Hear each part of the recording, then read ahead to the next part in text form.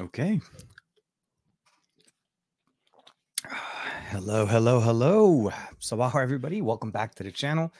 It is this is the Android Bay. Welcome back to the Android Bay, episode 121 on this beautiful June 11th, 2022.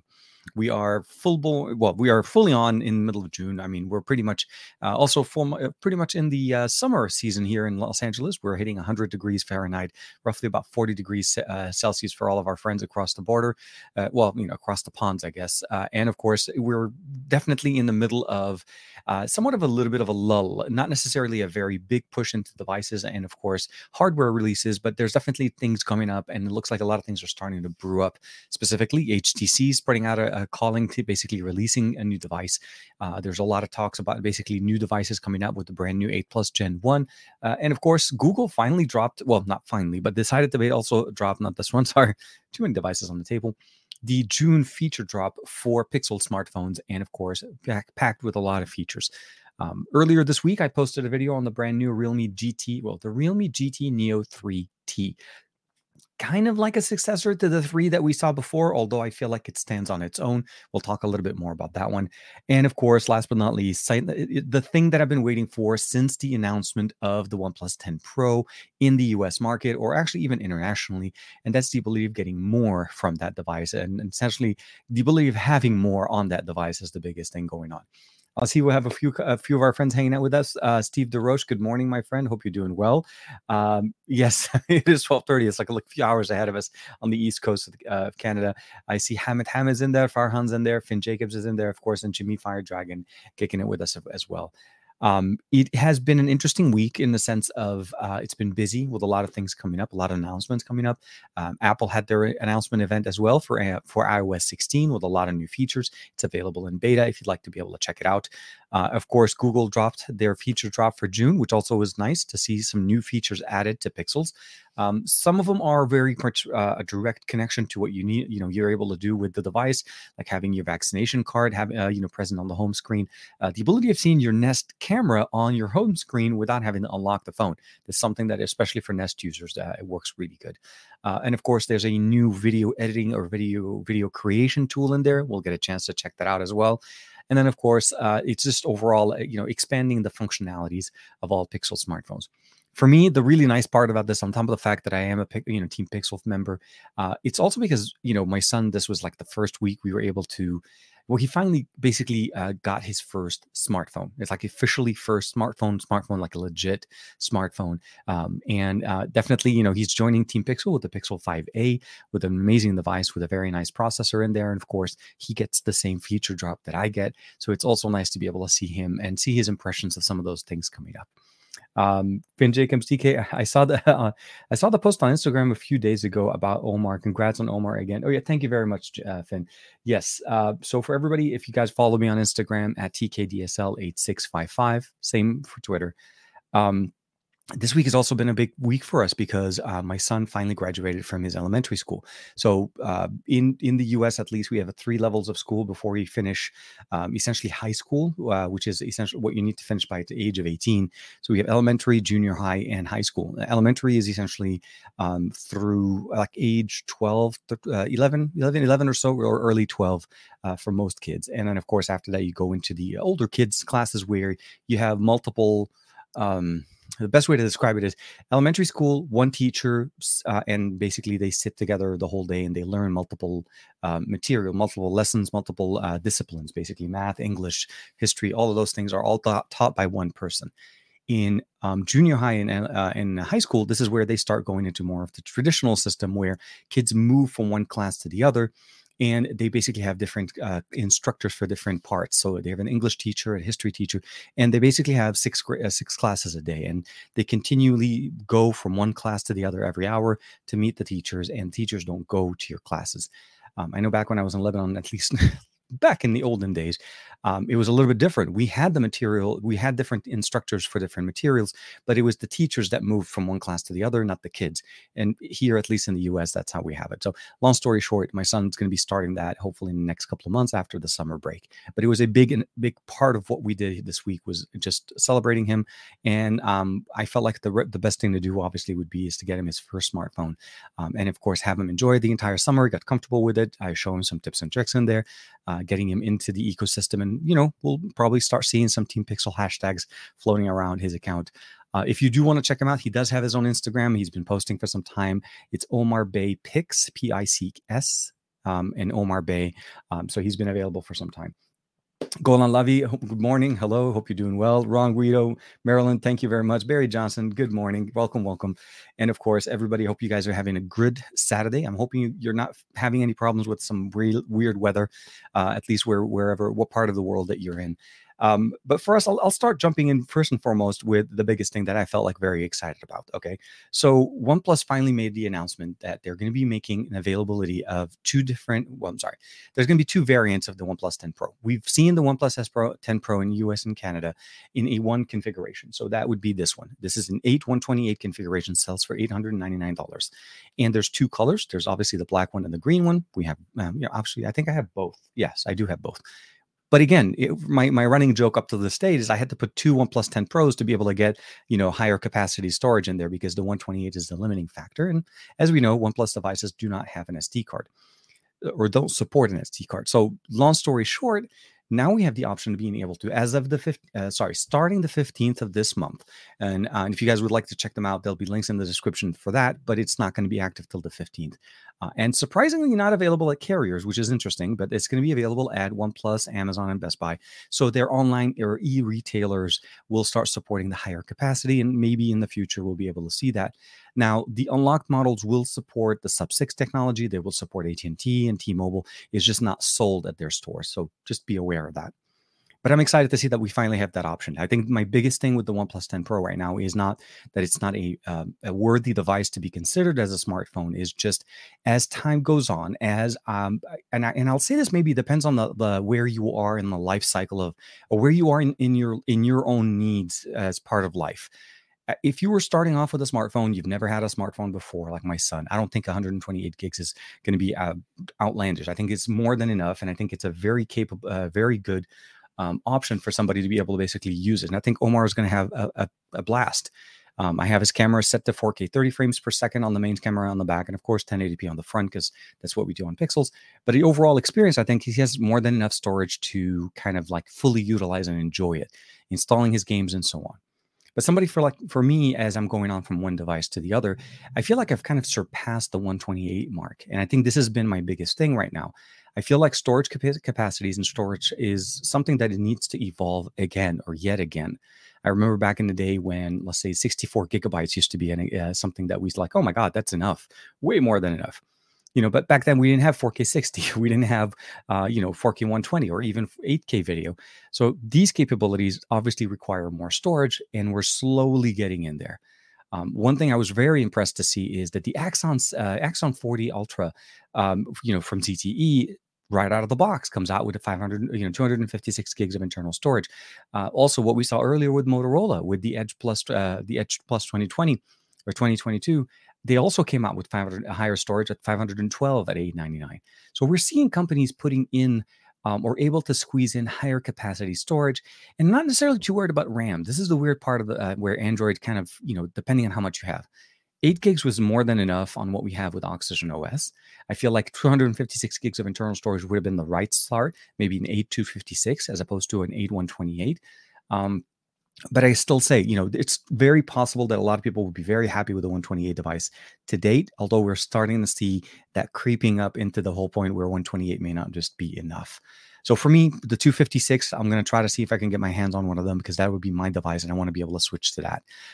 Not that I haven't been able to use the OnePlus 10 Pro. It's been a limiting factor is what I was doing. When I was testing the device, I actually hit the limit. And I did the same thing with my Pixel 6 Pro. It's something that I don't want to, I'll say this. On a typical week, when I'm going from one device to another, when I'm doing different, content creation, preparing for videos and so on, I do end up making a lot of video with my smartphone. The last thing I want to do is in the middle of my videos, or in the middle of my shoot, or in the middle of what I'm doing, having to worry that my device is going to run out of storage.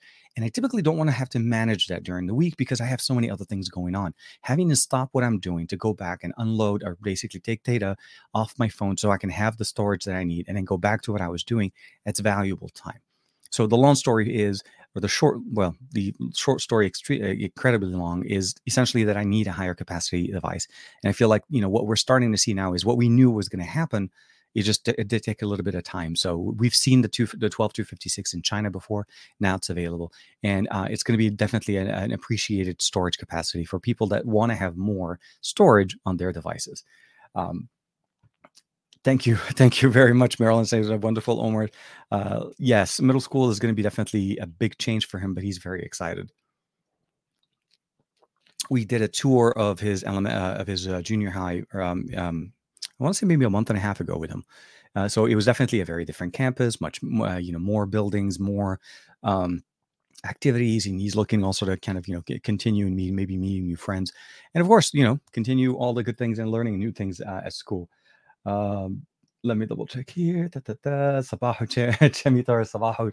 Buenos días, canal. ¿Cómo estás? We're missing Greg. Yeah, Finn, actually, you're right. Greg is not in the chat. Hopefully, Greg will be joining us soon. I hope he's doing well. I know it's been, I want to say I've seen him online a few times this week, and I think he's doing okay. 120 is fine if you have him. So actually, Marilyn, I think that you have an absolute perfect point there. The availability or the use of a micro SD card is a big factor into what is acceptable on a storage on a device. Like, with the devices I mentioned to you earlier when I said they had 64 gigs of internal storage, both supported SD cards. Right? I mean, with the exception of Pixels back in the day and OnePlus devices, for the most part, all of them supported SD cards. And I think that's the biggest factor there. The ability of unloading that data is much easier done on device than it is to connect it to a PC, booting it up, transferring, uploading it to the cloud, and depending on what you have on store, data and so on. So 128 is I think we're starting to reach that creep level of saying, okay, 128 should be basically starting to kind of phase out slowly, without necessarily packing out the cost, because at the end of the day, what we're also realizing is if Motorola is able to pack in a 512 gig internal storage on an $899 device, Axon or the ZTE Axon 40 Ultra is able to pack in 256 at $799. We kind of have to start looking at what is really being done here and how much profit margins are we looking at realistically. Last but not least, if we want to keep in mind, I do understand that obviously the first comment is going to come back and say, well, the price went up with it, but also keep in mind, the Xperia 1 Mark IV is now 512 gigs of internal storage, and still have an SD card. So Sony's really focusing on that part. Now, again, that may not be for everybody. That device is definitely priced for a specific market, for a specific fan base. But I'm talking about in general, the Moto Edge Plus 2022, I think, is a very good example of what Motorola is trying to bring to the table and what we need to have as to start basically making that the standard. But having expandable storage, I don't really see the reason why we're killing that option. It's an internal piece of component. Not everybody has to use it, but it does give you the ability of offloading the static media that you have on another type of storage that doesn't necessarily have to be as fast all the time. It's if you access it once in a while, it doesn't need to be the super lightning UFS 3.1 that we always have. But I'm excited to see what they're offering. I'm wondering how the approach is going to be. All of the reviews, all of the comments, and everything that's been put out so far to date have been made on a version of this device that had less storage. So as if there have ever been videos that have been posted there, unless people go up there and start re-uploading and making updated videos and updated reviews talking about the fact that it has additional storage as a new feature to it, it's going to end up basically color the commentary. And I don't know if that's necessarily what OnePlus wanted to do this year, essentially is make it so that the commentary is made on a lower version of what they're supposed to be making available later on. So I'm hoping we'll start having more conversations with that. So I for one, would love to be able to be part of that. My Galaxy, so here, Farhan saying, my Galaxy Note 8 is a 64 gigabytes, but still has a 6.5 gigabyte internal storage left. And yeah, see, one thing I would probably say is that Galaxy Note 8 has an SD card. That's one of the biggest factors. But if you're constantly I would say, removing some content off of it, it also depends on what you're doing with the device. What I mean by this is the Note 8 capabilities, or at least file sizes when it came to video as well as images, is not the same as, let's say, an S22 Ultra, where I would probably say I'm able to shoot videos in, again, 4K 60 or even 8K, but 4K 60 is what I shoot. Whenever I sample my content, whenever I want to shoot a piece of tech, or whatever I'm editing, even if I'm producing a final 1080p, either a reel, a Snapchat, not Snapchat, but a reel or a TikTok, or even putting in a short, I'm shooting at 4K 60 and then exporting at that level, so I have a higher resolution content. Those are the things we want to keep in mind. And I know that the Note 8, I think, if anything, if it does 4K, it does probably 4K 30. But what I'm trying to shoot for, at least, is that device at the time it's released and what it's capable of doing. 64 with an SD card works perfectly for you. In 2022, when devices are being released, again, the Realme GT the GT Neo 3T supports 4K 60 frames per second, and that's going to eat up the storage if I don't have expandable storage. And OnePlus should obviously, I feel like OnePlus gives us even more functionalities with that 4K 120 and the 8K recording, and we need to have that storage capacity. So I think that's mostly my biggest thing. I'm not saying that a device can't work, just you have to also kind of remember when was it released, what are the capabilities, and what options do you have on that device that maybe we don't have anymore. Has anyone else gotten a monthly update on their S22, S21? No, I'll say this. I don't have an S21 anymore, so I'm not sure. But I will say that it's been about a week or so that I haven't received an update on my S22 Ultra, because May was like update month for Samsung. I got literally 4 updates in 1 month to this device, and so far nothing. So I haven't seen the June update yet. But I will say that I have a T-Mobile variant, so typically I'm a little bit behind on updates. I'm not. We're not ahead of the curve. We're always behind it. At least a Guinea. Now we'll have to see how we get that one, Chemi. I'm hoping we'll see how that comes out. Farhan Mike on. Oh, here. I've side granted. Okay, so I've side graded from the V60 to a Galaxy Note 22, and I had to go with the 256. I also filled both my 128 internal and 128 SD cards on the V60, and I think this is again, it depends on what you do and what you need. Content for me is a big part of what I do, and essentially a device that I use on a daily needs to be able to, I guess, let's just say this. It needs to be able to hang with me in the standard form where I'm doing just normal day to day, taking pictures of the family. We're going out, we're enjoying kind of our activity, but I also needed to be able to hang in there when I flip the switch and I'm starting to do content on anything else. Because surprisingly, like when you're shooting with the device, when you're testing a phone, there's a lot of things you can do from the phone, but there are also a lot of clips that you need to do of the actual device itself. So you kind of also need to remember, it's not like this entire video was shot with the phone. It was shot with another piece of tech. And at the end of the day, do I want to take with me an entire DSLR or in the ZVE10 or even the A6400? Or do I want to be able to basically shoot with what I have? I'm still in the process of trying to find trying to be able to get my hands on basically an X70 Pro Plus. I don't think the X80 is going to be something I'm going to jump on yet. I think the X70 Pro Plus, based on what I've used and what I've seen from it at CES, I want to get that to be my second, content creation. I don't need it for the phone. I literally want to buy it for a camera. So in my mind, the way I look at it, I'm looking at it as a device that's basically a camera that's going to live as that. And I'm going to be able to create from it, produce from it. And then of course, use it as my secondary, my B-roll camera of so on of sorts, when I don't need to be at my desk with my, setup that I have right here in the studio. So I'm there, and I think the capabilities of what OnePlus are doing right now is they're finally giving us the option. We knew it was coming, but I'm just appreciating what we have.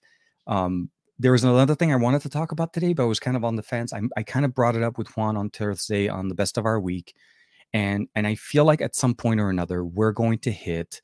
There's going to be a massive shift in the way we are right now. Currently, right now, if you start noticing on everything, like when you start looking at devices and devices being released in all genres and all categories, fast charging is becoming available and more accessible to more affordable devices. And this is definitely a big thing for us, a big factor in what we see when we talk about smartphones. The problem that we have in here is, or it's not necessarily a problem, but the concern that I have right now is this.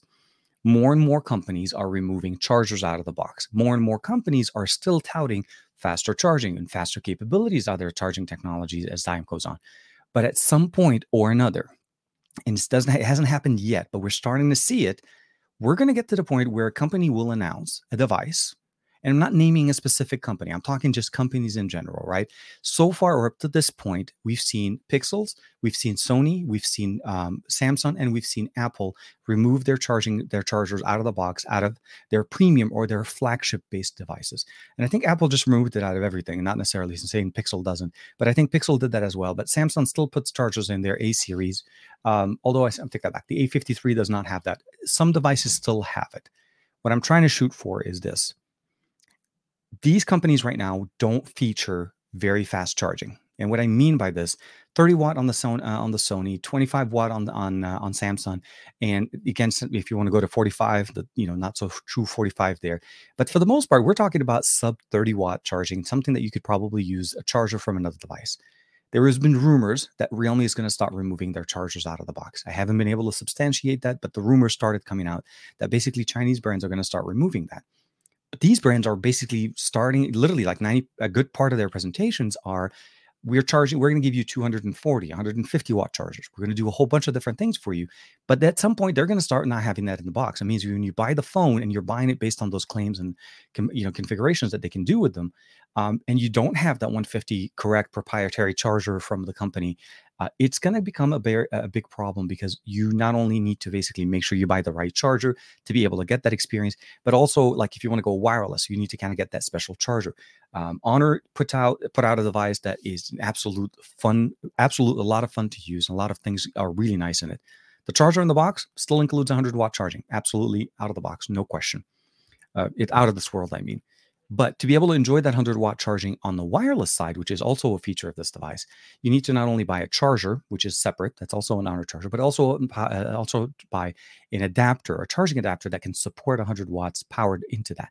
So those are two things that you need to kind of keep in mind when you're buying things. And we are going to get to that point. That's what I'm trying to say. We're going to get to that point where we start seeing features and announcement of charging technologies and new battery technologies, but we won't have the charger because we have to pay extra to be able to pick it up.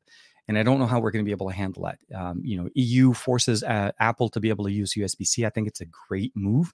My hope is that it becomes a across the border 2024, the iPhone. So this year we'll have the 14. And then next year we'll have the 15. So basically in 2024 will be the 16. So iPhone 16 should have USB-C. If Apple decides not to wait till that long and just jumps the gun with next year. And I think that would be the smart thing for us to do, or for them to do, of course. I see Aditya is joining us as well. Dan, hey, hope you're doing well. Grounded Tech. Dan's kicking it with us as well. He does a lot of good live streams. He was on yesterday playing some Fortnite on YouTube. He was streaming, so if you guys haven't had a chance to check him out. But he's also on Twitch as well. And one of the other creators I really love is Roger from RogerBot, basically Life of Tech, which is also very nice. They're also a big streamer on on Twitch and everybody else. But I do see Aditya. Thank you for hanging out with us. Joe Hickey from Purposely Pixel, also another friend, kicking it with us here. It had been described as, oh man, whole bunch of people. Once again, please explain what OnePlus planners. Okay, hold on. So Golan's asking a question. Please explain what OnePlus plans to do for the global market with premium flagship, not just the US. The announcement that they made is specific to the US and to the Canadian market. So those are the two markets that they announced. It doesn't necessarily mean that they're not going to be releasing the higher capacity to more of an international market. I think this is just the start. Initially, if you remember, actually literally on the 10th of January, early on in the year, they announced, this is while I was at CES, so they announced the OnePlus 10 Pro. In China, they had not only different variants as far as storage, but they also had different colors. There is a white OnePlus 10 Pro that exists in the market, but only in the Chinese market. If you want to import it and flash, global ROM on it, it'll work perfectly fine. But long story short, they're doing a staggered release. This is very much for the lack of a better term, this is very much an Oppo style release of what we've seen typically Oppo do across the border. Oppo doesn't release their devices across the country, across the globe entirely at the same time. First, releases it in China, typically to what we do. Then they start releasing it to the global market. And when they do essentially global, even though it's a global variant, it'll be available in specific markets initially and then slowly rolling out to more. So the long story short, what I'm trying to say, Golan, is you're going to see this device come up in more of a European markets and so on. And I think it's just more of a staggered situation. So the announcement for us is this. There'll be another announcement hopefully in the near future from those respective PR representation for OnePlus in those areas. For mine, I got it directly from the US PR, so obviously they're not going to give me global information. But again, it's not hard to see the path of what OnePlus and what Oppo do. And I've been following both Oppo and OnePlus and Realme for years now, and I can definitely tell you that yes, there's a staggered release of how devices are put out to the market. Perfect example would be the Find X5 Pro. The Find X5 Pro was available in the European market way before the Middle East, and I know that because I push out my content on the Find X5 Pro on the Arabic channel and on the English channel. The Arabic video didn't pick up as fast, but I was one of the very few creators putting a video in Arabic because that device was just not available for that market yet. So in the Middle East, people weren't looking for it. As we got closer to MWC and that time kind of went on, and I already had my Find X5 Pro and I'm putting out content the week before MWC, they started to see that device, and that's when it starts rolling out. So again, it's more of a timing, and not necessarily that it's not coming. It's literally more of a staged rollout. That's the best way to say it. Aditya, grounded tag. Yeah. Let me see. I think I'm missing some comment. Oh, dang it. Okay, I just jumped like 6,000 comment. That white OnePlus is so nice. Barry, yes, no. So a buddy of mine in the Middle East in Kuwait, Slorks, if you guys know him, Ahmed Baraki, he has the white one, and he's had it for a while. He imported that one. So like during that time where we start seeing creators buying the Chinese version of the OnePlus 10 Pro in like February before OnePlus announced it, and they're all like reviewing that variant of it. He purchased the white one, and I think that was the right thing to do because that variant has not even come out. The US market, at least US and Canada, when it comes down to the 12256, it's only going to be available in the volcanic black color, so the darker black color, not even this one. So the green one is not getting a 256 12 variant yet. That's going to hopefully come up later on. But right now, yeah, it's a single color, single availability, US, Canada, 12 gigs of RAM, 256, which is typically what their higher model have always been. It's always been an 8128 and 12 256. I think to start off the year with the 899, I understand why they went there. It sounds better when you say that the OnePlus 10 Pro launched for 899 because there is no other variant, and that's a good tagline. And I think that's a lot of people will love that tag. I think now we'll have the additional storage as people start kind of looking in and wanting more. And maybe the people that bought the 8128 may upgrade. So we may start seeing some good sales or resales of the 8128s on Swappa and eBay and so on. And you may be able to pick up a OnePlus 10 Pro for a really good deal. So this is definitely something I'm really excited to see how that kind of goes. Aditya is jumping in with, I recently cleared out my 30 gigabytes of raw files from my phone 6 months after owning it. You could say the Sony has made me want to take more photos. It's something that if you enjoy doing and you want to be able to create and you have the time to be able, like when you do raw, this is the biggest thing. Obviously, this is more of a commitment into taking photography to the next level because raw requires you to actually edit those content or those pictures on a PC. So you always in the shot as you're taking the picture and when you're looking at them. Now, I don't know if you're saving them as RAW and JPEG at the same time, Aditya, to be able to see how they look like processed and non-processed. But essentially, you are putting a little bit more work into that. But again, 30 gigs of pictures is actually a decent amount of pictures. But it's factor that in with 4K 60, 4K 120, or depending if the Sony has that capability. Yeah, an SD card becomes a very functional and a very nice tool to have. And seriously, Sony's the only game in the market right now for any kind of flagship experience that still talk about SD card support, even though they went to 512, which is what the Pro I has, and now the Xperia 1 Mark II, Xperia 1 Mark IV has. Now we don't have a 5 Mark IV. We didn't hear anything about that one, but I can definitely appreciate the move towards this, the next evolutionary move in storage capacity. But definitely, Aditya, of course, it's one thing we always need to do. We need to make sure to manage our content.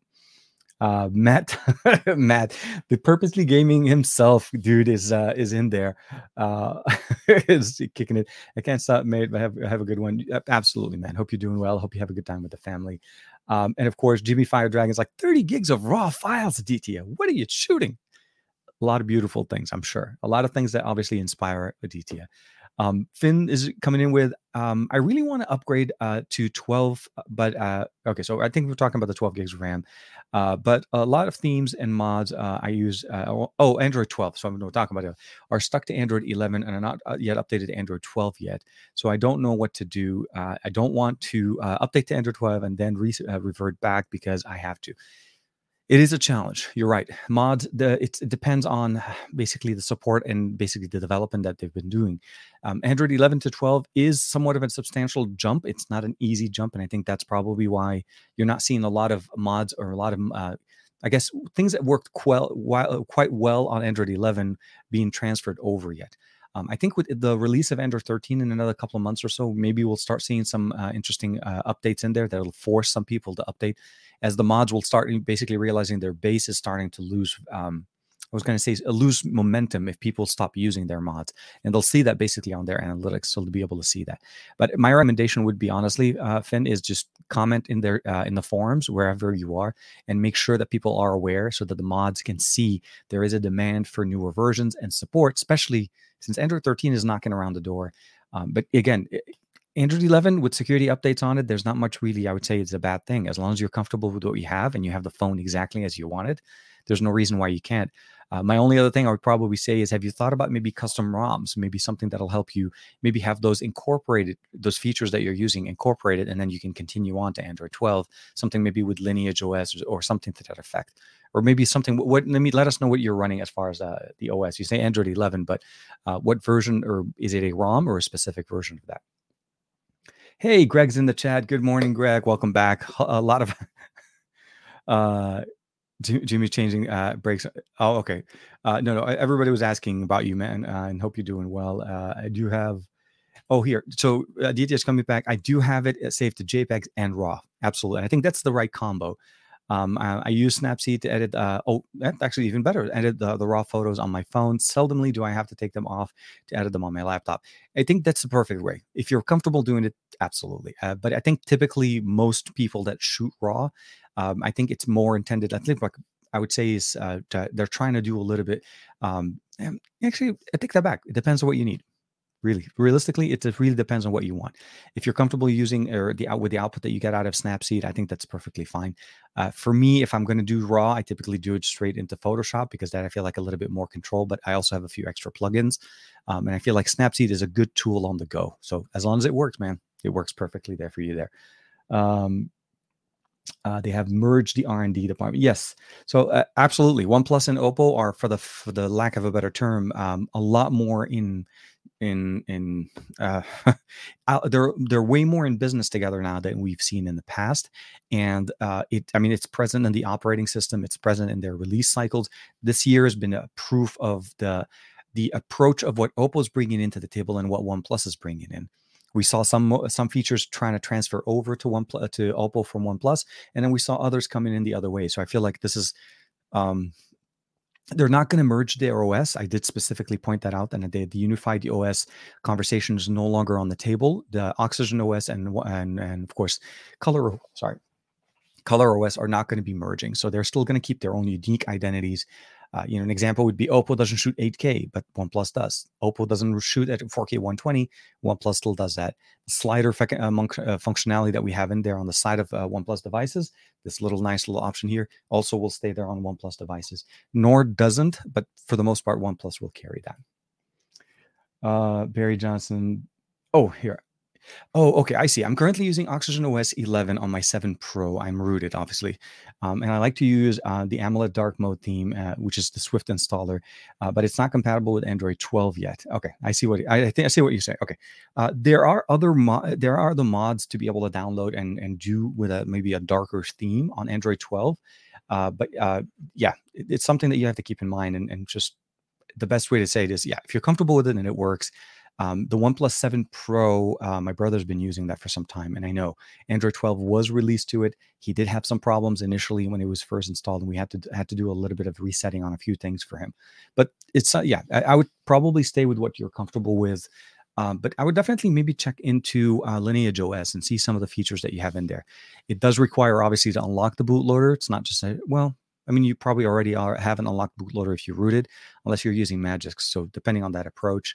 But yeah, I mean, I'm sure there's going to be options available specifically when it comes down to theming, but not necessarily if Swift is going to be supporting up to Android 12 yet. So I think I understand what you mean.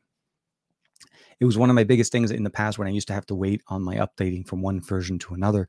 It was always because of supported mods, and especially at least at the time, Exposed didn't update as fast as people would want them to.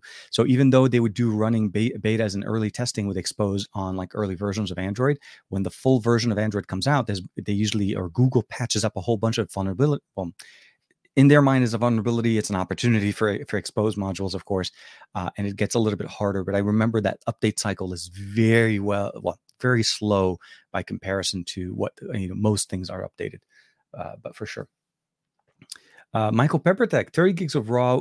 Can be had quickly. I remember making 360 panorama HDR manually using raw images from a Nikon D5000. The total size was about 30 gigabytes, and images are basically, and then you layer the images. It is absolutely, that's what I'm saying. When you give us massive camera sensors, when you give us great camera capabilities, you have to marry that with the right storage, because otherwise you're going to really kind of make the relationship with that customer, especially new customers, get hit a sour note, because they're going to hit that limit of the storage on the capacity on they have on the phone. And then they're like, well, I have to offload my data off either on a PC or somewhere else, or even start talking about cloud-based. But again, 30 gigabytes, I mean, if you're hitting it that quickly, obviously you probably need to start figuring out a mechanism there. I do still take content off my phone, but this year with the S22 Ultra, I went with the 512. I knew that the 256 was going to be, it may end up being an issue for me in about 6 months or so, and I wanted to move on to the next level. And it wasn't actually that bad. I think Samsung did a decent job in the pre-sale promotion pricing configuration. I mean, I still overpaid for my phone. There's no question there. But at the end of the day, I think it's something that I needed to be comfortable with. But again, the Pro I has that. Now, Xperia 1 Mark III does not. It's still 256, but I have an SD card. The Xperia Pro I has 512. All of the Pro series always recommend. They know you need that much storage. I realize that much there. Oh, and especially if you do carry with you your high quality music. Yeah, Deezer, Hi-Fi, and Amazon HD. What happened to Amazon Music Unlimited? So my understanding, Amazon still has their music. It's $7.99 a month. It's unlimited, but it's not. Or I think you're talking about the Amazon Prime Unlimited. And I think that one doesn't include the entire library. You have to pay for it. So the included subscription with Amazon Prime is, I think it's decent, but it doesn't give you HD. It doesn't give you the high quality, like the 48 or 42 kilobits, 16-bit or 24-bit content. So I think the best thing to probably be is, if you want to get that higher quality, you get Deezer, you get what's it called, Tidal in there. Of course, we have Cobalt and Cobalt. Sorry, not Cobalt. And I think, if I'm not mistaken, I think as you said, hopefully at some point Spotify will join the game. But yeah, and of course Apple lossless if you just jump on there for iPhones. I've tried custom based ROMs like AOSP on Android 12, and I didn't like the Material U theming that we have in there. Yeah, if it's based out of AOSP, I'm wondering why they brought in Material U over. They could have gone in a different direction. I mean, we know that because Android 12 exists on many devices and it's been themed. The Material U functions have been themed out of it. Samsung, OnePlus, Oppo, Realme, all of them you run Android 12, but they've taken out any Material U presence in there, and have tried to be still closer to AOSP than it is to Material U. Oh man, yeah, Android. So Color OS, yeah. I mean, I think we can say that, yeah, even the same for many devices, right, Greg? It is a little bit harder. You do get used to it. I personally don't have much problems with my Find X5 Pro. I get all of my notifications, and on my OnePlus 10 Pro, still, yeah, a little bit delayed every once in a while. But the reality is this: um, if I'm on the phone and I'm using it, typically there's no delay. If I'm not on the phone, I'll get the notification a little bit later, but it doesn't really, I never feel like I'm missing out. If something is super important and I need to get something and somebody needs to get in touch with me, especially with family, they typically call. It's not going to be something where I miss out on that. But I understand, you're right. Emails and notifications are a big factor of what we get in there. My brother, but Oh, Finn, by saying my brother loves the Pixel Experience 12 ROM on his OnePlus 6. That's actually not a not idea. Greg has actually usually typically flashes Color OS on his OnePlus devices to be able to just kind of test out and see some of the features they get there. So there is other options, but I don't think we have the Color OS ROMs for the OnePlus 6 yet. I think if I'm not mistaken, Finn, sorry, not Finn, Greg, you did that the latest device that you did on, I think was OnePlus 8. I could be wrong. Da, da, da. Michael Peppertech, Farhan, okay, I have 12 images per layer per exposure of a bracket, so 36 layers. Then I think it was about 360 images total of adjustment, and the sidecar metadata adds up. Wow, I that's the yeah. It definitely racks up there. Right? That's way more than I've been doing before. And of course, Greg used it on Xfinity Mobile. So okay. As typical, what we've seen, like I said, OnePlus. I'm happy that they're doing more storage. I think the concern that at some point where the charging brick is not going to be included in the box, I think that conversation may be had in 2022 and maybe 23, maybe late 22, but early 23. I'm concerned into how we're going to be able to handle that, because when Apple removed their chargers, one thing they didn't do is, or one thing they didn't realize, or when the claims that they said is people can use their older chargers. Yes, absolutely, but you're announcing faster charging, but you're allowing people to basically go out and use their older chargers that couldn't perform there. And then if they did want to have a faster charging, they had to pay for it. Samsung, of course, copies that page directly from the book of Apple, and kind of gives us the same thing. 25 watt is the standard charging. It can do 45, but you have to buy the charger now, the 25 and the 45. But if you came from from a Samsung device from previous years, you more than likely had the 25 watt chargers, which probably meant you're okay.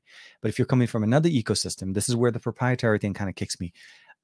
Is if I come from a device that supports, let's say, PD delivery, or even if we're talking about proprietary, right? Huawei, Honor, even when we talk about Oppo and Realme. OnePlus includes in the US basically a PD charger built into their charging brick, which means you could use that and charge other devices that support PD charging, like Pixel devices, Samsungs, and so on. But that's not true for Realme and for Oppo devices that are going internationally in Europe. And even OnePlus's charging brick in Europe doesn't support PD. I'm not sure where the relationship there, what the requirements are, and why the US gets PD where others don't. But the long story short, well, the long story is, um, where you are and where we are in technology when it comes down to the batteries right now, it's moving forward. It's moving at an astronomical pace. Every device comes out is getting faster and faster charging. I mean, the Realme GT3 here is 80 watts. The Neo 3, the 3T is 80 watts. The Neo 3 is 150 watts, and the charger in the box is 160 watts, which is already telling you that they're giving you even more powerful charger in the box. The Honor Magic 4 Pro, 100 watts in the box. So we're getting very fast charging. I'm worried when we get to that point where we keep talking about faster charging, but the phones don't come with a charging brick, which means you need to make sure to buy the right charging brick. And then we're going to start seeing a little bit of a confusion as to how things are. So I'm hoping for better coordination between OEMs and third-party accessories to be able to allow us to have these functionalities and not necessarily have to pay through the roof to get them.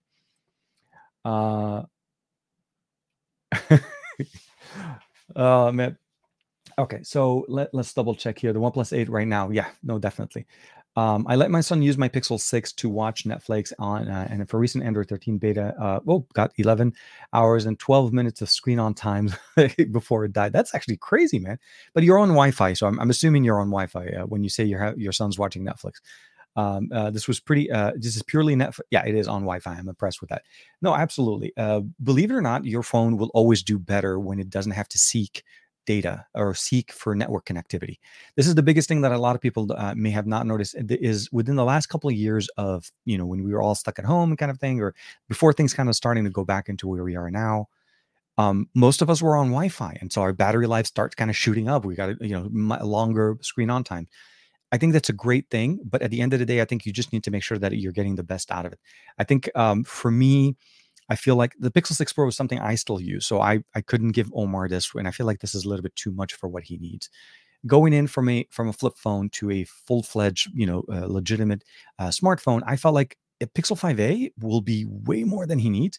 It'll meet his content creation experience when it comes down to audio, speakers, 4K recording, 4K 60 frame recording, large display, a headphone jack, all of the things I want him to have. Because again, we're going to start seeing at some point or another losing headphone jacks, right?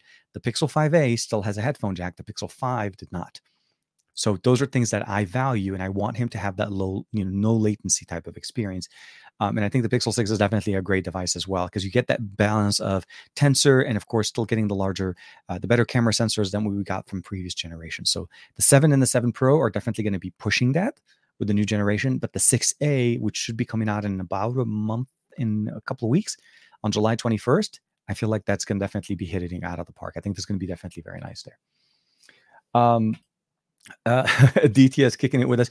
I appreciate, first and foremost, for everybody hanging out with us, talking to us, and watching the show. Thank you very much for joining us. And we have 36 people watching. Thank you very much. And of course, if you'd like it, please make sure to hit that like or subscribe on the channel.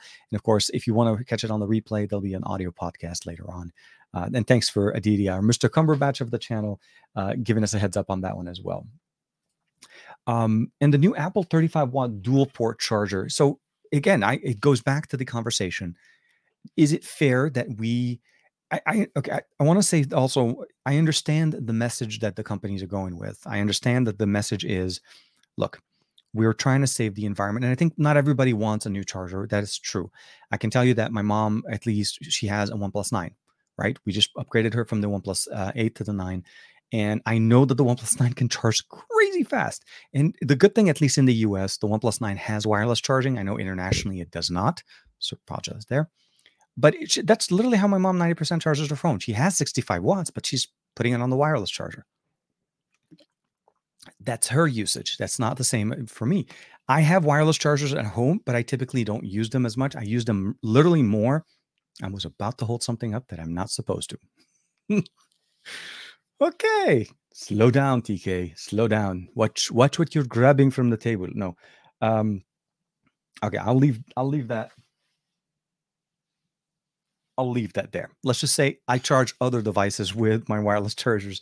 I do typically I'll put my phone on there, but realistically, I value the fact that I can charge this in about 35 minutes, 0 to 100% in about 35, 36 minutes.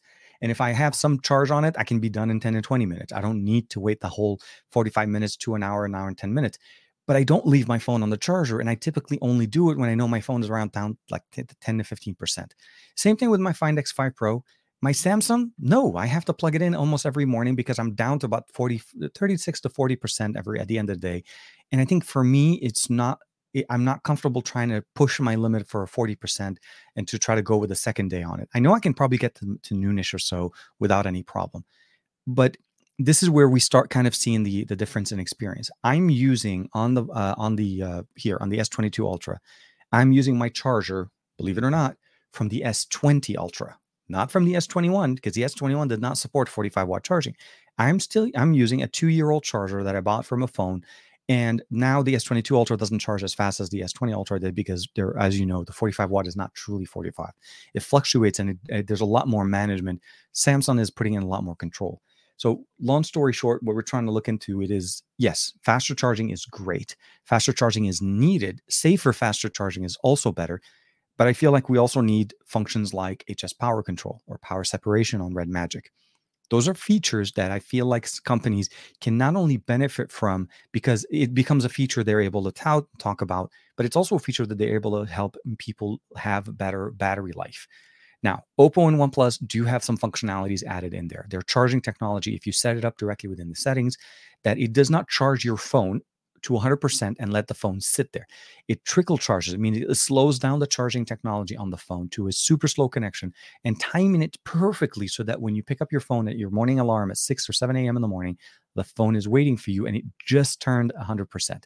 So that when you unplug it and you're able to use it, your battery is not sitting there topped off at 100%. It's the same thing with most technologies on there. Don't leave your phones on your charger. This is not the type of phones that you would do this anymore to. We used to do them back in the old days, and right now, literally, that is the worst thing you could do, especially for battery health. But we want these features. I want more companies to incorporate them, not just gaming companies. I mean, Sony is not necessarily known for gaming, but like seriously, some of the best gaming experiences I've had were on a Sony. because Sony really does very well. And of course, Red Magic does it. I think if I'm not mistaken, ROG from Asus do that as well. I haven't had a chance to play with the ROG Phone 5 yet, but definitely things like that will definitely be very functional. And of course, we just jumped 6,000 messages. I do apologize there. Eljosa, hey, Eljosa's in there with us. Hope you're doing well. Anyone here following folding folding tests?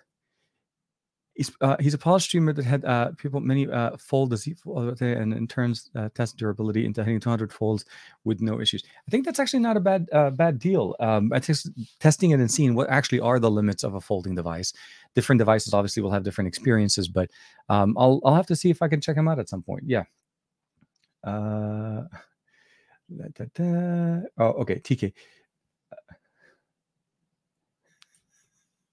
I can't. I almost did. It's if I didn't have an agreement, if I didn't sign something in purpose, but saying obviously a certain specific time, I. Oh, okay. Back to the show. See, typically with me, when I'm watching like Juan on his show on Mondays, I'm always like looking in the background for kind of things. For me, it's the total opposite. Typically, I have my stuff sitting in front of me, and I have to kind of keep driving things. There's literally one thing on this table that and I'm thinking like in my mind, why did I put it on the table in front of me? Well, it's because I'm working with it. I'm using it. I'm testing it. I need to be able to show you guys what it is, but I can't say what it is yet. No. And if I do, because it'll be one of those weird. Yeah. No, okay. I'm still running. Um, Oh my god, 276,000 folds and the phone still looks okay. I'm interested in the صباحو. Hamid, أهلا وسهلا حبيبي, أهلا. Oh man, folds always. Yes, for sure. 276 folds. Yes. Okay. Let me double check here. I think apparently I want to see a native custom. Okay, so here, I want to be able to see a native custom wattage feature where you can choose how many wattage we want at a certain time. The concern with that is without custom ROMs or without at least a custom kernel and a governor on it, something like that that allows you to be able to control this, we typically won't be able to see it. Like a custom ROM should be able to allow you to basically see how much charging you're able to push through. But you're right, most companies don't allow. Oh, actually, take that back. The companies put it there. It's a two prong connection, right? It has to have. There's some technology available in the charging brick as well as the charging processor that goes right before the battery that allows us basically how much to give it, how much charging speed that needs to be given. That's where we have that curve. It's almost like a bell curve. You start slow and then you shoot straight up on the speed, and you go for a little bit and then you just shoot down. The last 15 to 25% are typically much slower than the 20 or the 5 to 10% all the way up to about 80%. That's literally where you're scream speeding through charging. The concern that we have in here is the different technologies that we're looking at. Some companies split the batteries, and that's how they do the faster charging. They're doing 35 watts charging on two batteries that are half and half, which total up to basically about 70, or not 35, but I meant to say like 31 watts, getting at the 62 or the 65 watt capacity for performance. But that there's many things in there. So the phone can definitely help, but allowing the phone to reduce the charging speed doesn't necessarily help the functionality because the companies are touting faster charging at cooler speed and cooler temperatures. I think what we need is more features to allow us to time when those features are needed and you can use them. I'll say that the Honor Magic 4 Pro doesn't charge 100 watt on the wireless charger unless you go into the settings tab and turn on high speed wireless charging. So by default, when you first put this on the charger that the Honor puts out, there's a notification in the notification panel: do you want to turn on turbocharging? And that allows it to go to 100 watts. And that's when you start getting that benefit from the technology in there. So there are options on the market. Yes, it's absolutely in there. And I think some companies are using it, but I feel like adding HS power control or adding pass-through functionality, meaning using a cord and using a power cable to be able to charge your phone, to use your phone without necessarily draining the battery, is way more functional for me. In two sides. A, we have less power draw and less load on the battery, which typically will transfer into what B is, essentially less heat generated on the phone. So where the 8 Gen 1 and the 888 and the 8 Plus Gen 1, I'm sure will be in the same boat, definitely more power hungry, but also temperature generating processors. you're definitely going to get better performance out of it when you don't have the battery contributing to that story, if that makes sense. But I'm with you there. We really need to do better in better battery tech. Of course, it's been stagnant for a while. We're now at the point where software augmentation is needed to keep phones basically and batteries like the Note 7 ing kind of back in the old days itself. And I mean the Note 7 has been one of those things that I've never understood the. I mean, I do understand what happened. Obviously, we know what happened. The battery tech, the battery chemistry that was in there was contaminated, and there was issues in different devices. I can tell you personally that my device, or the one I have, the Note 7, it definitely didn't have any problems, but it was crippled and turned off by Verizon, so we couldn't even use the phone. But after some time, the battery swelled up so much that it actually damaged the phone. Like it broke the seal between the back and the front, and it started damaging hardware on there, making the phone not only unusable, but basically now just practically like just a paperweight. It is something that we need to be careful with. Batteries are at their core the main running source of power that we have on everything. I mean, my car has a battery, and this is like I can't believe I'm saying that in that aspect. But at the end of the day, we need better battery tech alongside better battery charging tech to be able to allow us not to rely on time. We are in 2022. Devices can charge from 0 to 100% in less than 30 minutes in some cases. Juan has the IQ6, no, IQ9 Pro. Again, 150 watt chargers. The Neo 3, the Neo GT, the GT Neo 3, 4,500 milliampere battery. 150 watts.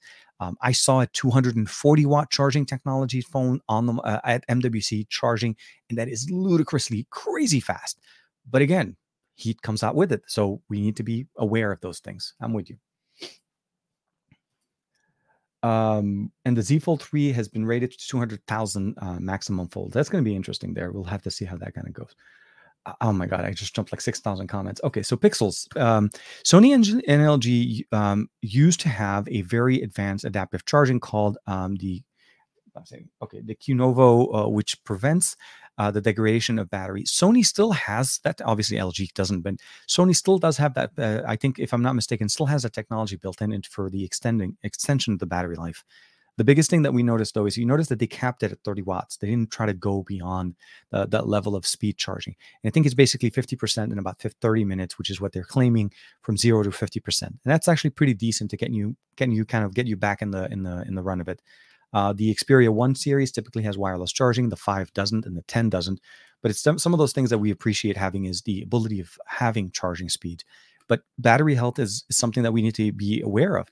As time goes on, when your phone reaches 2, maybe 3 years or so, you're not charging that phone. And if you're using, obviously, as your main phone, you are no longer charging that phone to 100% capacity. You're more than likely hitting 80 to 90% or 90% or so on the percentage, depending on the battery cell and the company that you're using it from. And at the end of the day, what is it that we're going to be able to do? We can't replace batteries the way we used to. No phone now is sold with an open, in the general overall market. I'm not talking about custom or literally, for the lack of a better term, niche-based devices are not sold with removable backs. So replaceable batteries are not a thing. And at the end of the day, you have to basically either be comfortable in opening the back of your phone, because the OEM parts are available. iFixit will have a whole bunch of different options available for us to be able to do that, as well as walkthroughs and processes and the kits that you need to buy. But it's something that most people will not be comfortable in. I mean, they may see the video, but how many people do you know? I mean, outside of yourselves, techies, everybody in the chat, in the video, I'm sure you guys are way more, by the definition that you're watching, or you're even being part of the conversation on this channel, you are already ahead of a lot of people when it comes down to technology. And again, I don't think everybody's going to be jumping in and saying, yeah, I want to go to iFixit and I want to be able to replace the battery on my Pixel or something to that effect.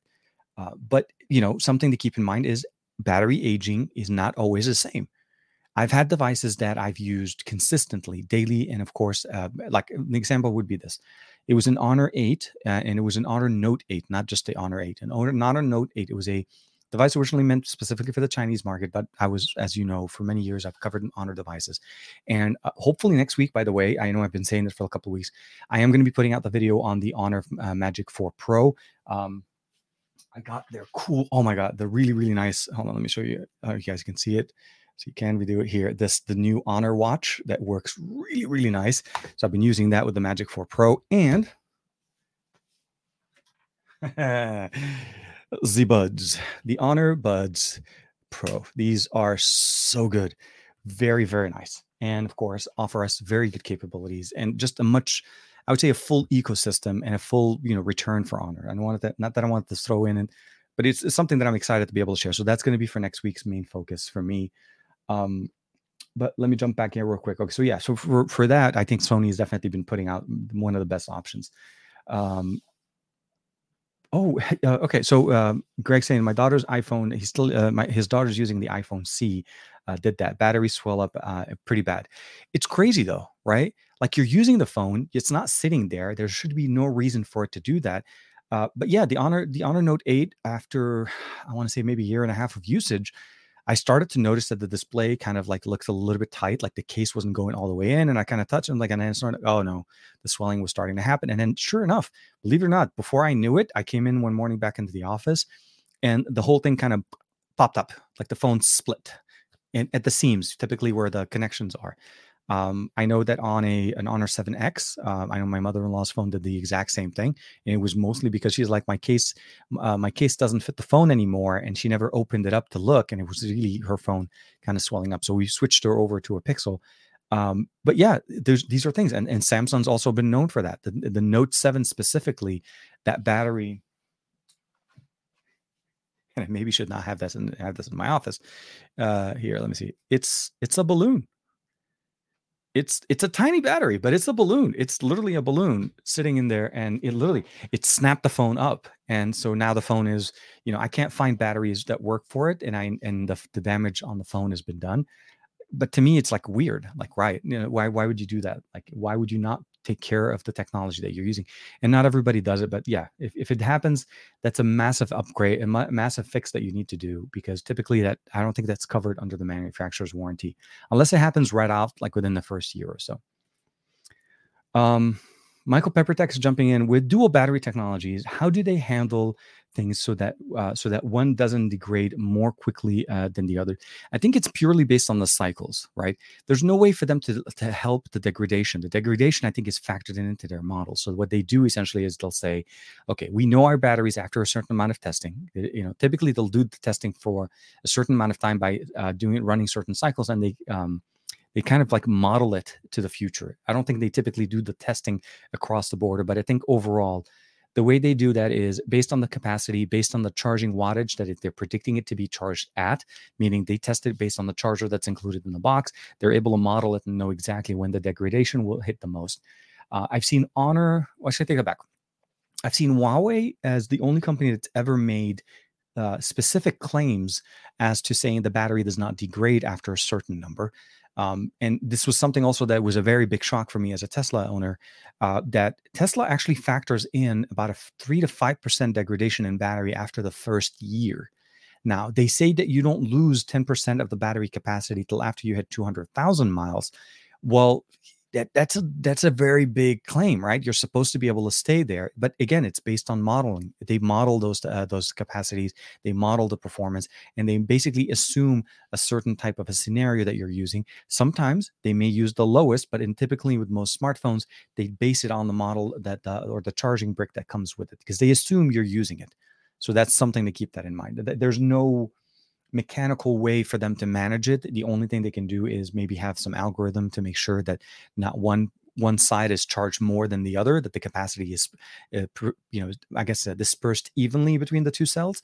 But it's always done as based on a model basing. They do a certain number of cycles, they test it out to a certain amount, and then from there they see what the degradation is, and then they contrapolate the time and the amount of degradation, and then they give you a model by when do they think they'll lose a certain percentage.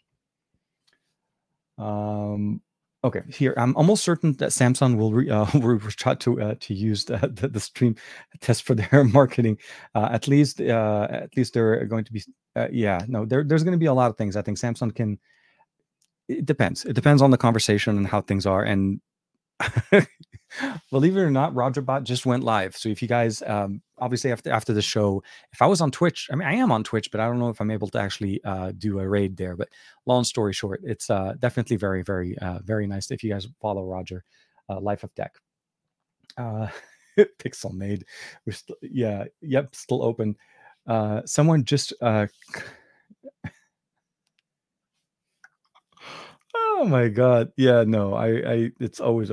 Is it possible to download the Oxygen interface on the version? Um, no, okay, so no. So they used to OnePlus used to have two versions of their software. There used to be a Hydrogen OS and there was Oxygen OS. Hydrogen OS was OnePlus UI Oxygen OS, but made for the Chinese market, minus the Google Play services and certain functionalities added directly for that. But Hydrogen OS, as of I think about a year, maybe 2 years ago, has been put out as far as the default installation for those devices. And it actually now, the if you buy a OnePlus 10 Pro directly from China, it actually runs Color OS.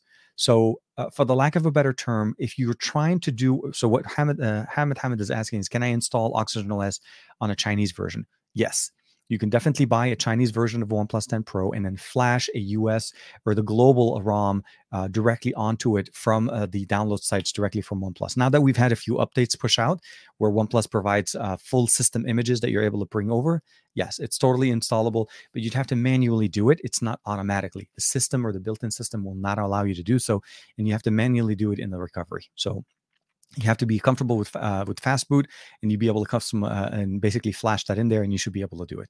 There's tons of videos that show you how to do it. Should not be an issue.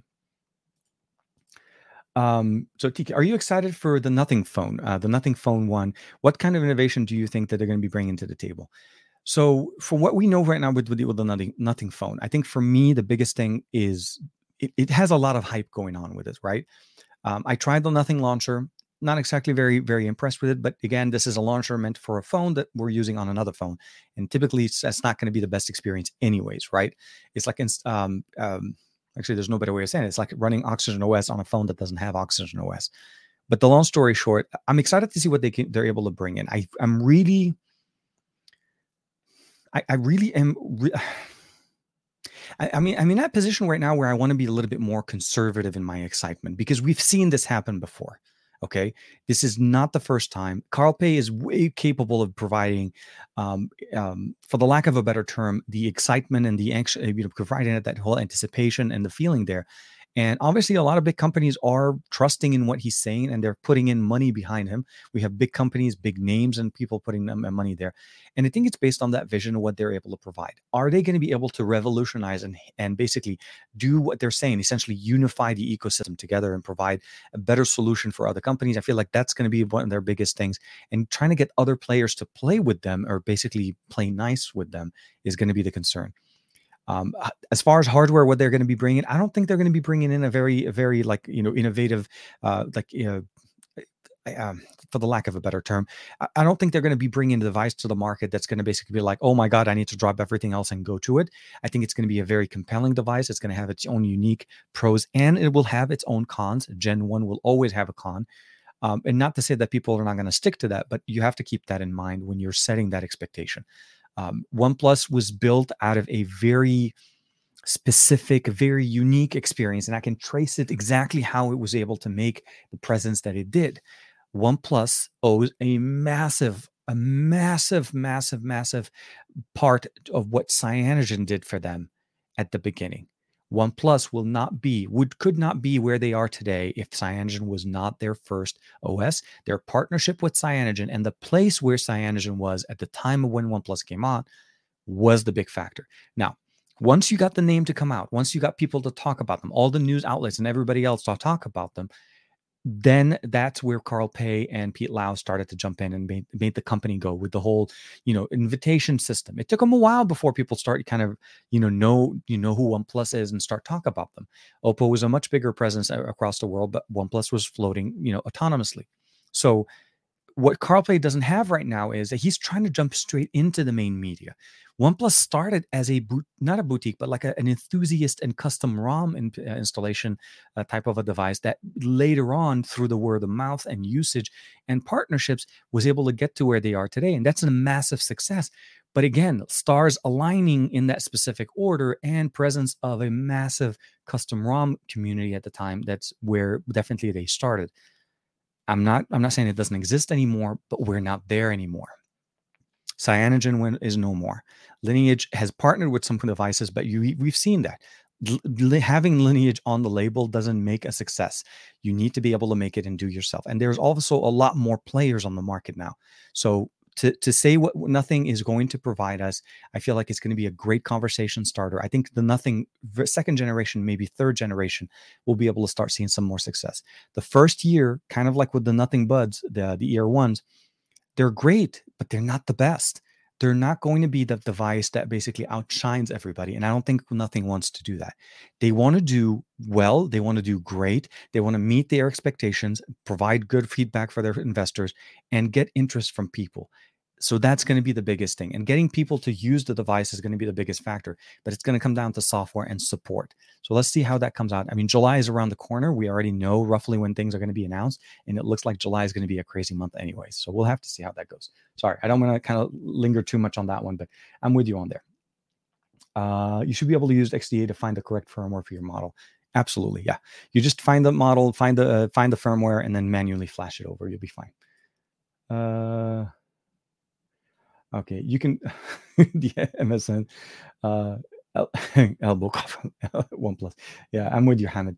I always I don't think I don't think many things can be improved in a way of the feeling of feeling it's a news feature for someone like for the nothing one. Yeah, absolutely. I think it's a big Sony good vibes. Absolutely. There's a big hype factor going in here, and I always appreciate what Carl can do. He knows how to work the excitement and the hype factor. But I seriously, unless he's reinventing the form factor of a smartphone, it's coming in with the same, for the lack of a better term, glowing rectangle. I gotta be really careful what I grab. It'll be a glowing rectangle of some sort. If it has a keyboard, it'll basically be an homage to BlackBerry. And people will appreciate it for what it is, but then they're going to realize they have less screen real estate, and people will kind of have to factor: do we want to go back to a keyboard? There's a whole bunch of things that will factor into what you're able to do with there. We have a lot more selection and more options on the market today than when we had when OnePlus came out. And OnePlus did this years ago. Again, at the prime of custom RAW, modding and so on. And they fed into that ecosystem. They built it for that market, and it was not built for everybody else. Cyanogen on a phone was hoping to try to make Cyanogen big, but even OnePlus couldn't stick around with Cyanogen that long. By the OnePlus 2, the Cyanogen was an option. You could do, it was launched with Cyanogen, and then the OnePlus 2 kind of got Oxygen OS later on as a separate option. And it was basically either you stay on Oxygen or you can go with Cyanogen. And by the OnePlus 3, it was out. Right? I mean, that's how things were. But Cyanogen is what kicked them off. Their support base, and being that they were the first device that Cyanogen became the default operating system for, is what got people talking about them. And then as time went on, they became more functional. And of course, like I said, Carl Pei and Pete Lau did a great job, but they're not together as much as a combo anymore. Now we have Pete Lau over on Oppo. So Carl Pei is having a lot more. I'm hoping he's able to deliver. Let's just say that. That's really why I'm kind of grounding my expectations a little bit. How is the OnePlus 10R, the OnePlus the Ace? Yusuf is asking. The 10R never made it to the US, so we don't have access to that one in the US. But I do know that essentially it's a. I think the 10R is supposed to basically be more of an Indian release. You guys maybe can correct me in the comments on that one. Yes, please. Yeah, great. Absolutely nothing. I'll say this: if you are not comfortable changing things on your device, if you're not comfortable, going a little bit beyond what you normally are able to, you don't want to get out of the box or what they provide you as a default setting, I definitely would recommend you not doing it. There's many walkthroughs to do so. I won't deny the fact that it does involve a certain number of risks. Sometimes it could basically potentially even brick your phone. But most bricks can actually, most times you can actually recover from them. But long story short is research, read, and reread and reread. So if you're going through and this is, I've said this in the past, but my recommendation is this: if you go on XDA or any website that has a forum and you're trying to follow a walkthrough, my recommendation is this: first, read the entire pinned thread, the first thread typically that has all the instructions. Read it once, read it twice, read it a third time. The reason why you read it 3 times is you're always going to miss something at some point or another. Some of it's going to look boring to you and you're going to skip a section. And it may be an important part, but you need to read it. By the time you read it the third time, you should have a good understanding of what you need. And if you should also have a good understanding of what your questions are. Then search the forum for those questions that you have. Follow through and see what other people are dealing with, and if they have seen those issues and what are the concerns. Typically, what I like to do is I like to search for the word issue, or the search for the word problem. Once you do that and you understand what's going on, then you have a good understanding and a good gauge of what you should be able to expect out of this custom ROM.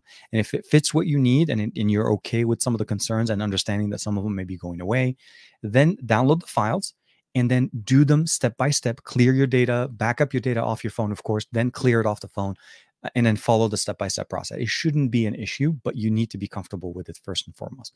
And please, please, please ask questions. If you're not sure about something, the forum is there for that. And if people point you back to a question when you ask your question, like, okay, well, this was answered earlier, well, then just do the search and go find it. Don't take it personal. There's threads that can go literally for hundreds and hundreds of pages. You don't want to be lost. So use the search functionality. It's there for you to help. It's there to help you there. TK, do you want to switch the camera off for a second and put the embargo device? I moved it to the left. I moved it to the left. I moved it to the left. It was just, what happened is I was in the middle of a conversation and I said, and I don't use usually wireless charging unless I do. And then my hand kind of gravitated. And as I was like, wait, hold on a second. Am I like that? Okay. No. I'm steering away from this side. So for me, in the next week or so, like I said, primer before, we're talking about the Honor Magic 4 Pro. And of course, what we saw essentially, it was last week. And that was, hold on, let me just go ahead and unlock this guy. This is the device from TCL, the first, basically their attempt to try to jump into the stylus business. And this is their own, the stylus, the TCL stylus. And it's a 5G device currently on T-Mobile and on Metro by T-Mobile in the US. It's actually crazy fast speeds. That was like the surprising factor for me. Let me see. Do I have charging speed here? So hopefully you guys can see that. Let me see here. So I did a speed test on this guy. Again, this is a $300, sub $300 device on T-Mobile, 644 down, 121 up on the UC well, I guess the mid-band T-Mobile bands here in the US, at least in my area. So that's crazy fast for a $300 phone to be able to have that much speed when it comes down to that. But thank you, Aditya. I'll keep it there. No, I would. Hey, so here's the thing. If I bought it off of eBay, and if it is that, then I would have no problem showing it. I wouldn't be under any embargoes. The embargo, obviously, as you know, it would be probably more of an agreement with me and the brand to work with them.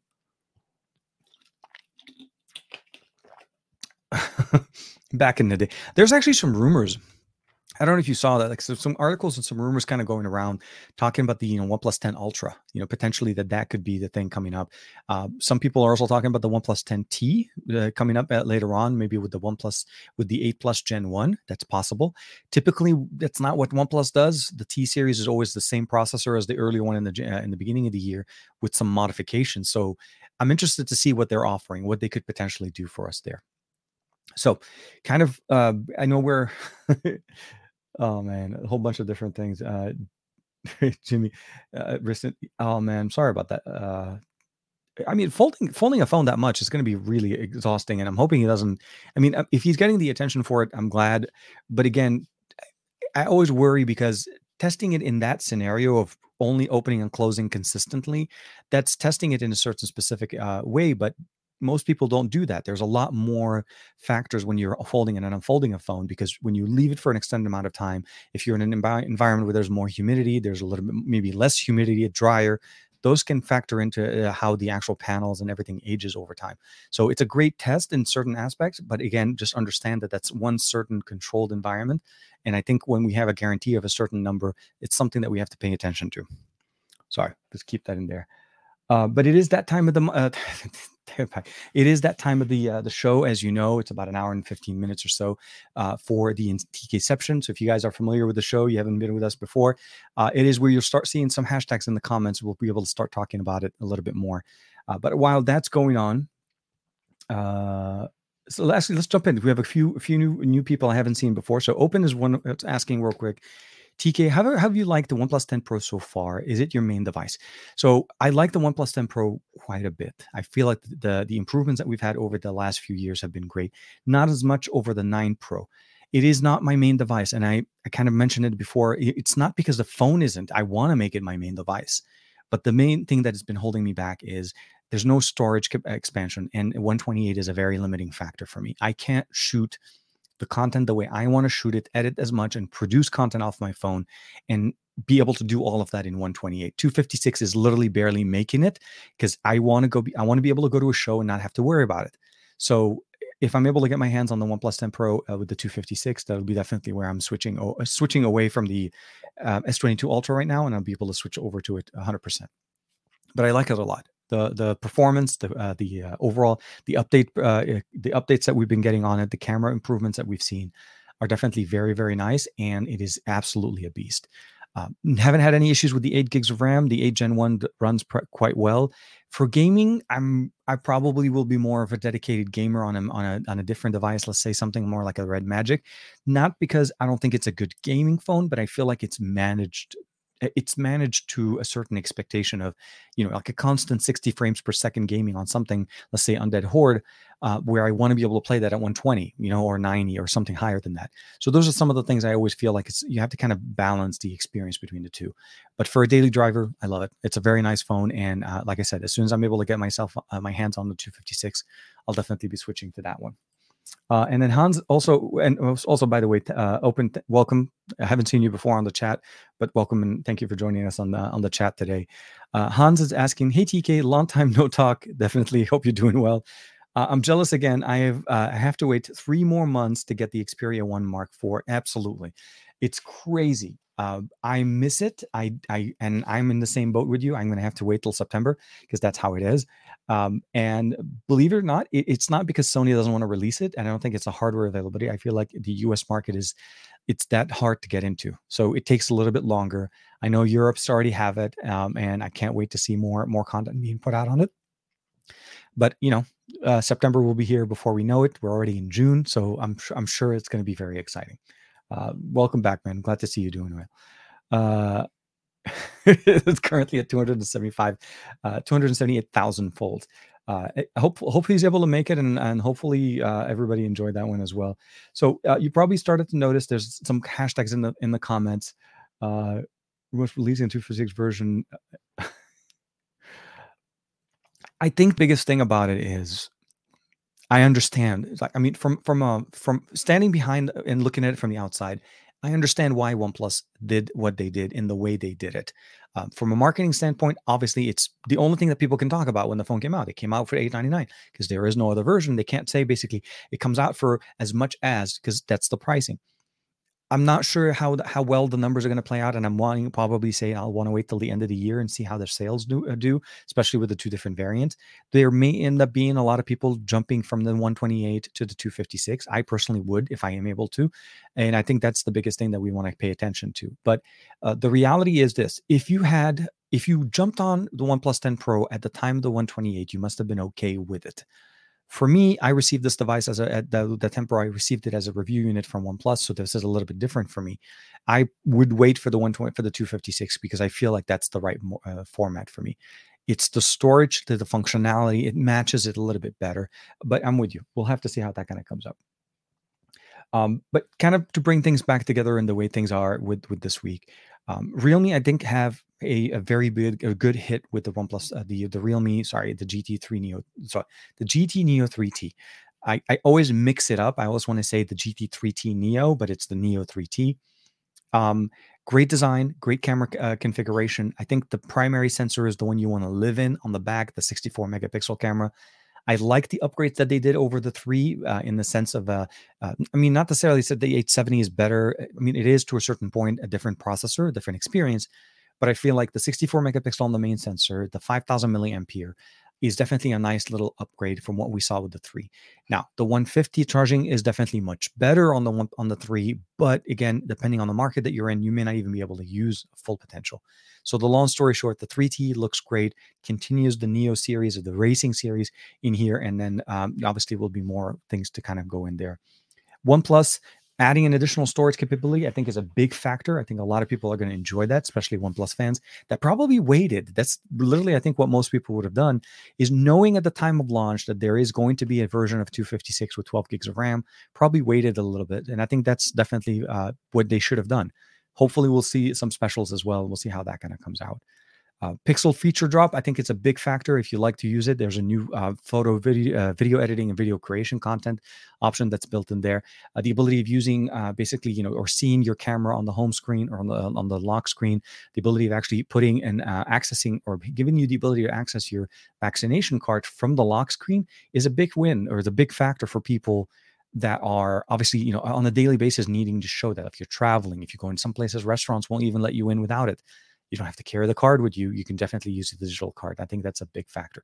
And of course, a few other things kind of going in there. There's an improvement to the DAC on the Pixel 6 and 6 Pro. So if you have those, there's definitely been improvements there. And I think Google fixed it with the June update. So little things like that will make life a lot better for us. But if you haven't been to the channel before, if you haven't seen this before, we are about to have something called the TKception. It is one of our, it was a mistake, it was a coincidence about a year and a half ago, or when the show first started, that we actually ended up, let me just double check here real quick. Yeah, that we did it by mistake, and it ended up being part of the show. And that's how we kind of highlight some of our community members and people that are with us here on the chat. So with that being said, let me go ahead and grab the first one. And I don't remember where I saw it. I think I saw, okay, so Jimmy Fire Dragon was first, is it? Okay, I want to say Jimmy Fire Dragon did it first. Oh, here is Barry Johnson did it first. So we're going to go ahead and do this. And we're going to share the screen. Let's do this. Yeah, it's a little bit slow today for some reason. And a little bit slow. I don't know why, but I did the movement anyways. So I want to say first and foremost, obviously, thanks to everybody for hanging out with us. It's not obviously, Barry's been with us for quite some time. I really appreciate you, man, hanging out with us. Greg, thank you for kicking it with us, coming back on the show. TKception, TK the man, congrats, Omar, as always. And of course, TKception hanging out with us. Jimmy Fire Dragon, TKception, TK XDA Bay, TK Software Mod Bay. Yeah, man, I miss the days. If it was literally like the first thing I did when I got a phone. I didn't even set it up. I would unlock. I was first for what I would do: take it out of the box, boot it up, jump into the recovery. Unlock it, go through the process. Most devices at some point didn't require it, but you needed to go into the developer option and turn on OEM unlock. Then you jump back into the recovery, unlock the phone, obviously resets the phone, everything gets done. You go back, you flash a custom ROM, a custom recovery, then you flash the custom ROM if you wanted, or if you don't want the custom ROM, you flash basically a custom image to be able to root the phone, and then you'd start using the phone. That literally used to be the order of things I did. Most of them were on OnePlus devices, but again, that's one of those things I really loved. But I appreciate that, man. Thank you very much. The Xperia, the Honor Magic 4 was supposed to launch the product in my country very, very soon. Golan, you're definitely going to be very happy with it. The Magic 4 Pro is very, very nice. Like seriously, it's going back to Honor's old of what we typically loved about Honor before the whole thing kind of went on with Huawei. They're bringing back, and they're doing definitely a lot of great work there for sure. DTNL, our Mr. Cumberbatch of our channel, as always, thank you very much for kicking it with us. TKception, TK Bay, TK Spirit Bomb, always Goku kicking it with us, Spirit Bomb, TK promoting proper tech, this discourse Bay. You have to always be aware and understand that, we can talk about differences. We can talk about pros and cons between ecosystems. And that's the thing. You need to be able to talk about it. It's not always one or the other. And every system and every kind of piece of tech that comes along has positives and has issues, or not issues, but like some negatives. And you have to understand that your device has to have that right recipe that meets your needs. Because if somebody doesn't care about the fact that a phone charges 150 watts and just wants a fast charging phone, may be perfectly fine with a phone that runs a 65, a 45 watts, or 25 watts. Again, find the piece of tech that works for you the best. Of course, everybody else kicking it with us here. Oh, here it is. Chemi Torres, always. Thank you very much. Dominic, Dominic, welcome back. Dominic Wang kicking it with us as well. Chemi Torres, TK Gogu Team Tesla Bay, TK Android Bay. And of course, thank you very much, everybody, for hanging out with us here on this beautiful Saturday. It's going to be a warm one. Hope you stay safe. Hope you stay cool. And as always, I always appreciate everybody hanging out with us on a Saturday. If you haven't had a chance to check it out, please make sure you hit that like, and of course, subscribe to the channel. You'll be able to get more updates and more information quicker about what's going on with the Android Bay, and of course, keeping up to date with a lot of the tech that's coming up. And of course, you'll be able to participate in the chat. I love the way the show is because it's a conversation for me. There's a good part of it where I'm sharing things with you guys, but at the end of the day, the way the show has been constructed since its inception, when it used to be called a Saturday morning with tech, it's a conversation, and I think that's the best way. So with that being said, I do want to say again, stay safe, be safe. It is going to be a scorcher here in Southern California. Thank you very much, Dominic. Donald Lozino, man, hope you're doing well. No, we'll have to see. But yeah, everybody, hope you guys do well. One thing I haven't said for a while: if you have any friends and family members that you haven't talked to for some time, reach out, say hi. Everybody loves hearing from people that I haven't heard from. I personally have reconnected with one of my friends from high school, which is really cool and really kick-ass because we have grown so far apart from since then, but we both have so much in common still, even at our age right now. So it's always great to do so. So with that being said, make sure if you guys are watching and you're still in the mood to watch some good stuff, RogerBot over on Twitch. So it's RogerBot with the 3 for the E is streaming right now. So make sure to hit him up. And of course, I'll see you on Monday with the SGGQA on Juan's chat. We'll hang out with there. And of course, if you haven't seen it yet, Grounded Tech, a whole bunch of other people, of course, great people. Thank you very much for joining us. I'll see you in the next one. Bye-bye for now.